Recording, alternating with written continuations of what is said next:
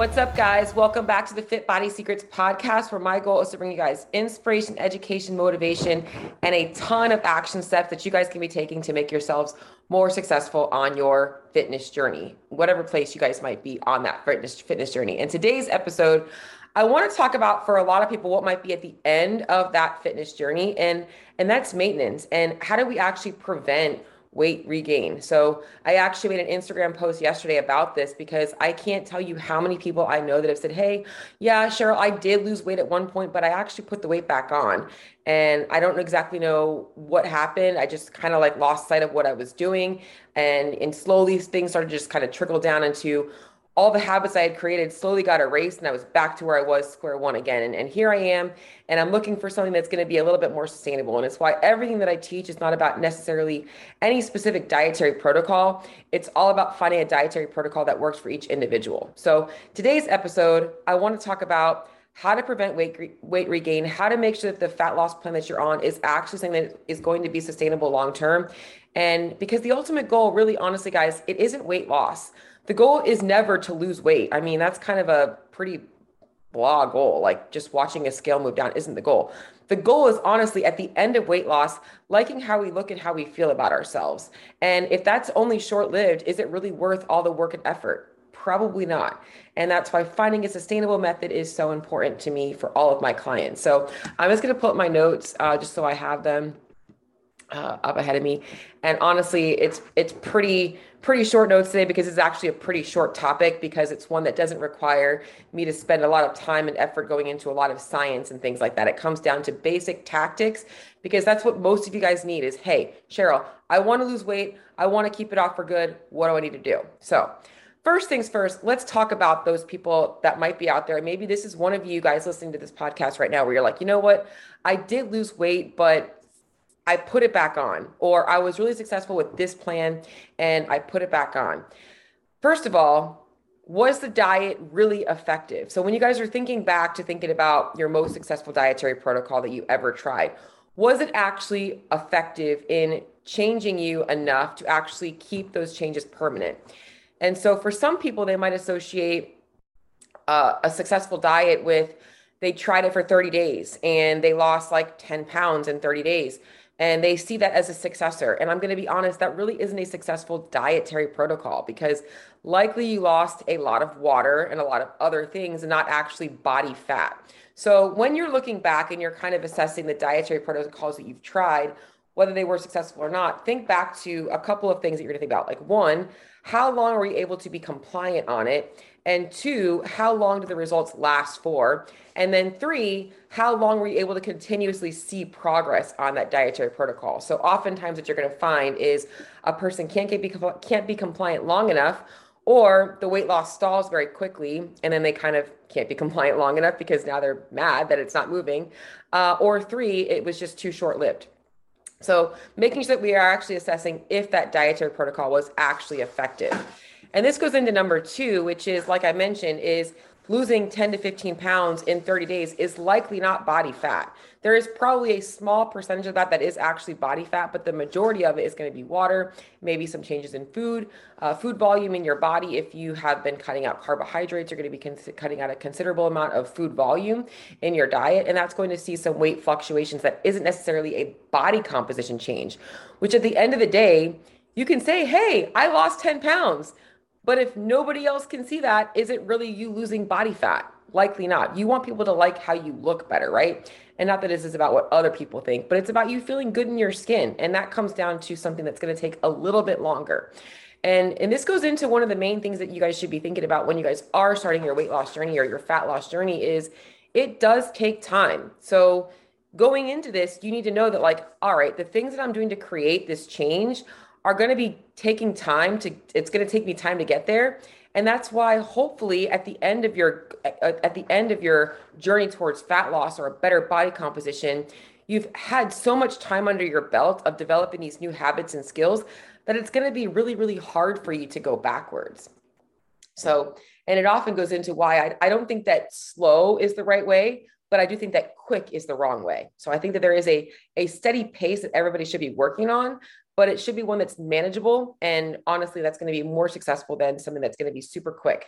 Usually those super quick diets are really hard to abide by long-term. So I'm going to go into my 3 things today that are going to hopefully help you guys figure out why your previous weight loss journeys were not successful, and hopefully give you guys some things to think about as you guys are continuing on or trying to start something that might be a little bit more sustainable long-term. So number 1 thing is that the fat loss protocol, weight loss protocol, dietary protocol, or training program that you're trying to abide by is unrealistic for your current lifestyle changes, or the current lifestyle that you live or that you want to live long-term. Now, little side tangent to this, or a side note, or something to think about is, if you are looking to make changes to your body, you are likely going to have to make some changes to your habits, because usually the reason why people gain weight isn't because they have great habits, right? So there are probably going to be some things that we have to look at in your current lifestyle that have to change. However, the changes that you're looking to make need to be sustainable long-term. And this is why I am not a big proponent for people cutting out complete food groups or committing to something that is way out of their normal routine. So for instance, somebody that does not like meal prepping, saying that for right now, they're going to meal prep every Sunday and they're going to spend 4 to 6 hours in the kitchen and going to the grocery store and all those things, when they know that realistically, that is not something that they enjoy. Now, some people really like doing that stuff. Others don't. I don't like meal prepping a lot. I like to spend an hour to an hour and a half in the kitchen max a week. And the rest of my meals are pretty quick 5-minute things. And that's pretty much it. That's how I live. So knowing off the bat that you need to make sure that you're not just looking at what other people are doing, like that's what you're supposed to be doing. It has to be sustainable for you. Same thing with the food group thing. So somebody that likes actually eating things like rice and beans telling me that they're going to cut out carbs doesn't make any sense. If you like those foods long-term, then they should be part of the plan short-term. And it's funny because I think back to one of my recent clients that just started with me. She had eaten pizza with her kids one week. And she's like, I just don't know. Is this bad? Should I be having pizza with my kids? And I said to her, I'm like, well, are you going to have pizza with your kids in 6 months from now when you're not trying to lose weight? And she said, yeah, probably. So then you should probably be having pizza with your kids right now. So making sure that you are actually still incorporating some of the things that you actually like is super important, because we have to think about sustainability in maintenance mode.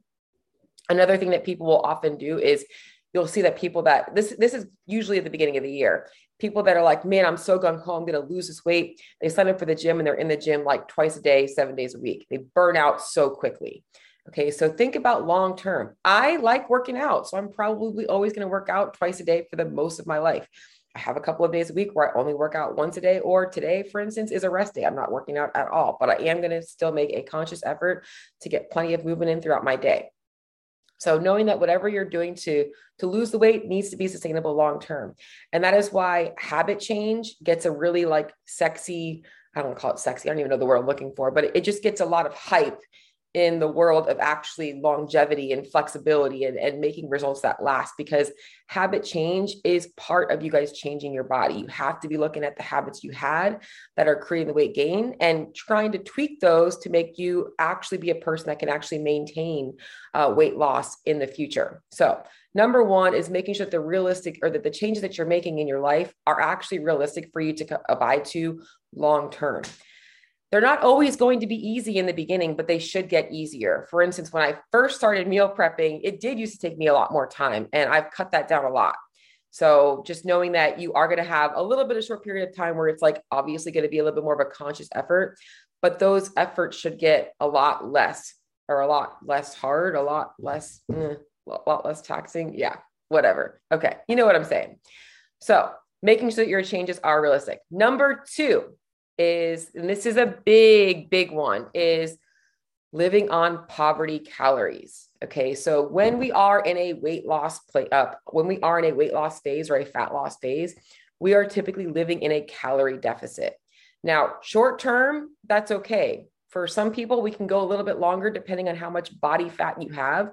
But over time, there are a couple of reasons why you're going to want to bring up those calories. Number 1 is because food is amazing.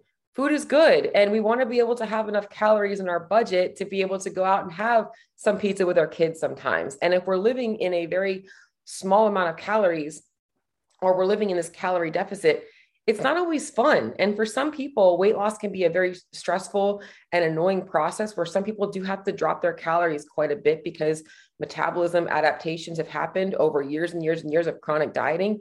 And I know that the end goal is to bring those calories back up and get that person living in a calorie maintenance point that feels good. And something that I told one of my clients today was, it's way more fun to spend money when you have more money in the bank, right? So it doesn't mean that you always have to spend all the money in the bank, but when you go out shopping and you have enough money, you're going to be a little bit more flexible, right? You're not so worried about every single penny you spend. And it's the same thing at the end of your fat loss phase. We want to be bringing those calories back up to allow you to have a bigger bank to pull from or a bigger budget to pull from. So you want to make sure at the end of your fat loss journey, if you have been successful with achieving the body that you enjoy, that you feel really good and you're confident in, that you've developed enough metabolic changes in the positive. So we're bringing calories up to allow you to actually maintain that long term and feel happy in your life. Now, with that being said, some people do still have to be a little bit structured and systemized with their plan, because for some people, they don't have that self-regulation, just mindset, personality traits. So for instance, for me, I will always be a tracker, even if I'm not a 100% dialed in tracker. Tracking for me is accountability, which is number 3. And I'm going to go into that one right now. Accountability. How are you holding yourself accountable? For me, I'm pretty easily accountable in the gym because I don't like missing my gym sessions. I kind of have it routinely built into my day, that first thing in the morning. And then after my work day, I hit my gym sessions. That's just my normal routine. So that's pretty easy for me to keep myself accountable with my workouts. With my nutrition, I do like tracking my food. And for the most part, I'll probably always eyeball, keep a pretty accurate food journal because I like it. It gives me room to be flexible when I want to have something that isn't in my normal routine. I can simply look up the nutrition value of it and see where it fits into my day and feel good about that. And I don't feel at overall restricted by that. Now, for some of my clients, they don't really need to have that food tracking system because they don't have the personality like I do. I am an all in or all out person. And I know that if I'm off my tracking game, I will easily either undereat significantly or overeat significantly. And for me, this just gives me a little bit of something to hold myself accountable to. And going back to the money analogy, it's kind of like that person that is pretty routine about budgeting their checkbook. That's kind of how I am. I like to keep a good budget. I like to know where numbers are. And that allows me to be a little bit more accountable to myself. So number 3 is, how are you holding yourself accountable post fat loss phase? So in that fat loss phase, most people are very accountable. People know what you're doing. You're very easily able to say, I'm doing this and I'm working towards this goal. You're hitting the gym, you have this goal.